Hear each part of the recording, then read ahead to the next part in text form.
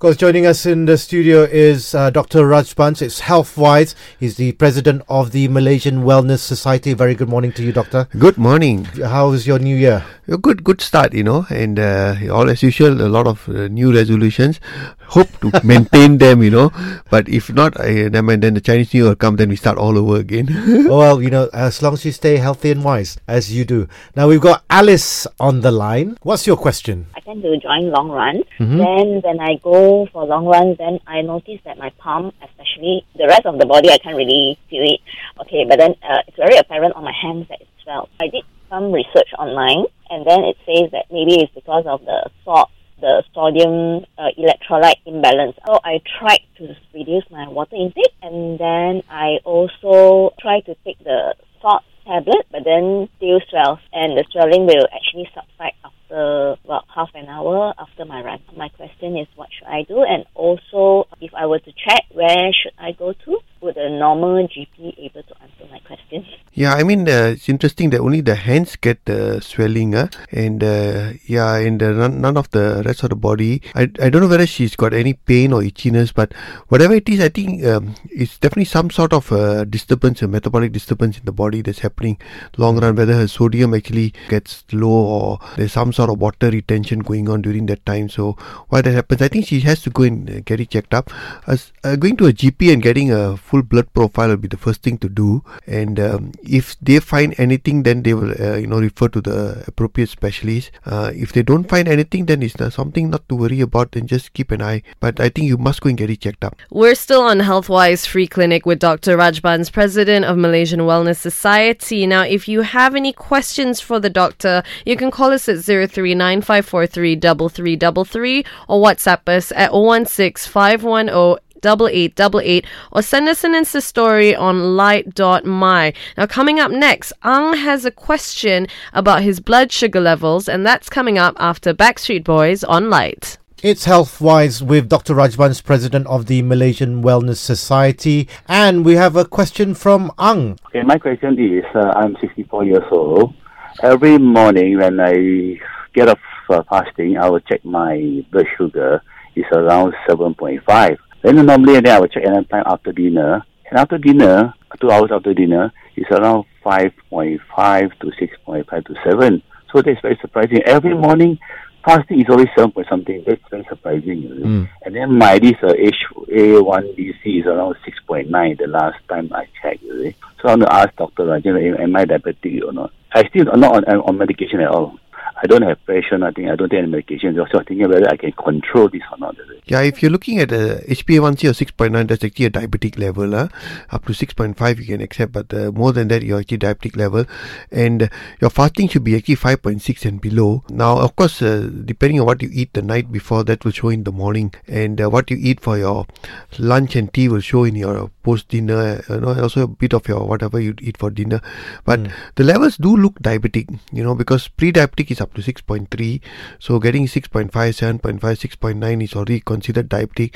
Now, it's still early. I would actually really, if you want, you must go for a real strict diet exercise program and monitor and see. But if you can't bring it down below the what the normal levels are, then you should maybe go on a mild medication first until you find that your lifestyle and diet and exercise can slowly bring it down. But at 64, you must be very careful, because this pre-diabetic, if you don't do anything and now your diabetic level can slowly affect your organs, the kidneys, the liver, the nerves, the eyes, heart even, so it becomes part of the whole metabolic disease problems. And so I would actually really go all out to reduce your lifestyle. If cannot, go and see a doctor, get some mild medication at least in the beginning. What kind of changes in lifestyle would? He's basically it's a diet. Maybe he can go and see a dietitian. I would actually go cut off a lot of the refined carbs. Take more of the low glycemic diet foods, and exercise will help, because exercise will help to burn off some of the extra sugar. So diet and exercise is what you should really try. But give yourself another month. If you find you can't bring it down below the normal levels, that means at least below 6, then I would actually go and see a doctor and get some medication. We're still on Healthwise Free Clinic with Dr. Raj Bans, President of Malaysian Wellness Society. Now, you can call us at 039-543-3333 or WhatsApp us at 016-510-8888 or send us an Insta story at light.my if you have any questions to the doctor. But coming up in a bit, we've got Cynthia. She's inquiring about her pulsating chest, and that's after Elton John on Light. It's still Healthwise, and we're with Dr. Raj Bans, the President of the Malaysian Wellness Society. We have Cynthia on the line. Cynthia, what's your question? And I just want to find out whether it is normal to see your chest move up and down to your heartbeat. So it's basically pulsating. And on some days, it's actually pretty obvious. For an example, when I sit and watch TV and my heart rate is normal, and if I put an object on my chest, I can see that object moving quite obviously. So is that a normal thing? It's been happening for a month, and I just want to know if it is. Yeah, actually not sure what she meant. Was it the whole chest moving or just part of the chest pulsating a bit? And if only something that's new, something that's happened for just the last month. So it's something that's, there probably is some sort of pulsation going on there. She didn't complain of chest pains or, difficulty in breathing. Again, if from her history, I can't really make out, but if she's worried, go and just let the doctor see and see what exactly she's trying to describe. Is it some sort of pulsation, or is something that, whether it's the thorax, or is it the chest, or is it the heart? So it's something that she has to go and get it checked up first just to make sure. Because it's quite she said it was a physical... physical movement, so whether it's something pulsating front, or, and whether it's just one part of the chest. So, and it's something, if whatever that's new that has just come up recently and not there before, I always suggest you go and get it checked up. Don't leave it alone. We're still with Dr. Raj Bans, the President of Malaysian Wellness Society, on Healthwise Free Clinic. Now, call us at 039-543-3333 or WhatsApp us at 016-510-8888 or Insta story us at light.my if you have any questions. Coming up in a bit, we have Chan, and she has questions about hyperthyroidism, and that is after Lucas Graham on Light. We're still with Dr. Raj Bans, the President of the Malaysian Wellness Society, right here on Healthwise. We have Chan online. Chan, what's your question? I've just been diagnosed with the thyroidism. I think it's hypothyroidism. It's about 5.9 reading of the TSH. The thing is, recently about 2 months is a rapid weight gain. Apparently, it's quite normal of a thyroid. Now, I just need to know if I could diet and what kind of food intake should be suitable with this kind of condition. I mean, if you're definitely TSH is high, so you're hypothyroid. So the first thing is you actually have to be on medication, which is actually basically not your medication. It's just your hormone replacement, the thyroxine level.